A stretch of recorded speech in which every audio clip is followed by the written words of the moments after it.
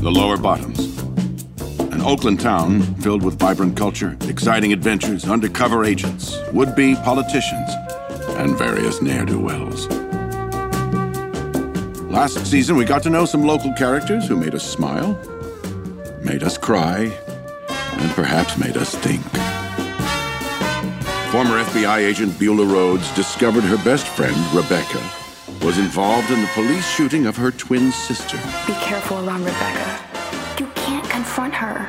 Lenny Martelli wreaked havoc, ran for mayor, and got involved with anarchists. Lenny Martelli for Oakland mayor. With FBI agent Chuck Evans on his case, Lenny will have a hard time doing the bidding of these angry rebels. You have the face for prison, Lenny. And who could forget Shantae? Young Shantae wandered into the lion's den and found herself ensnared in a most vicious scheme.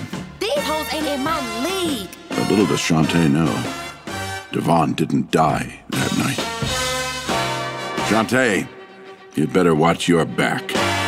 You may be the next victim on the streets of the Bottoms.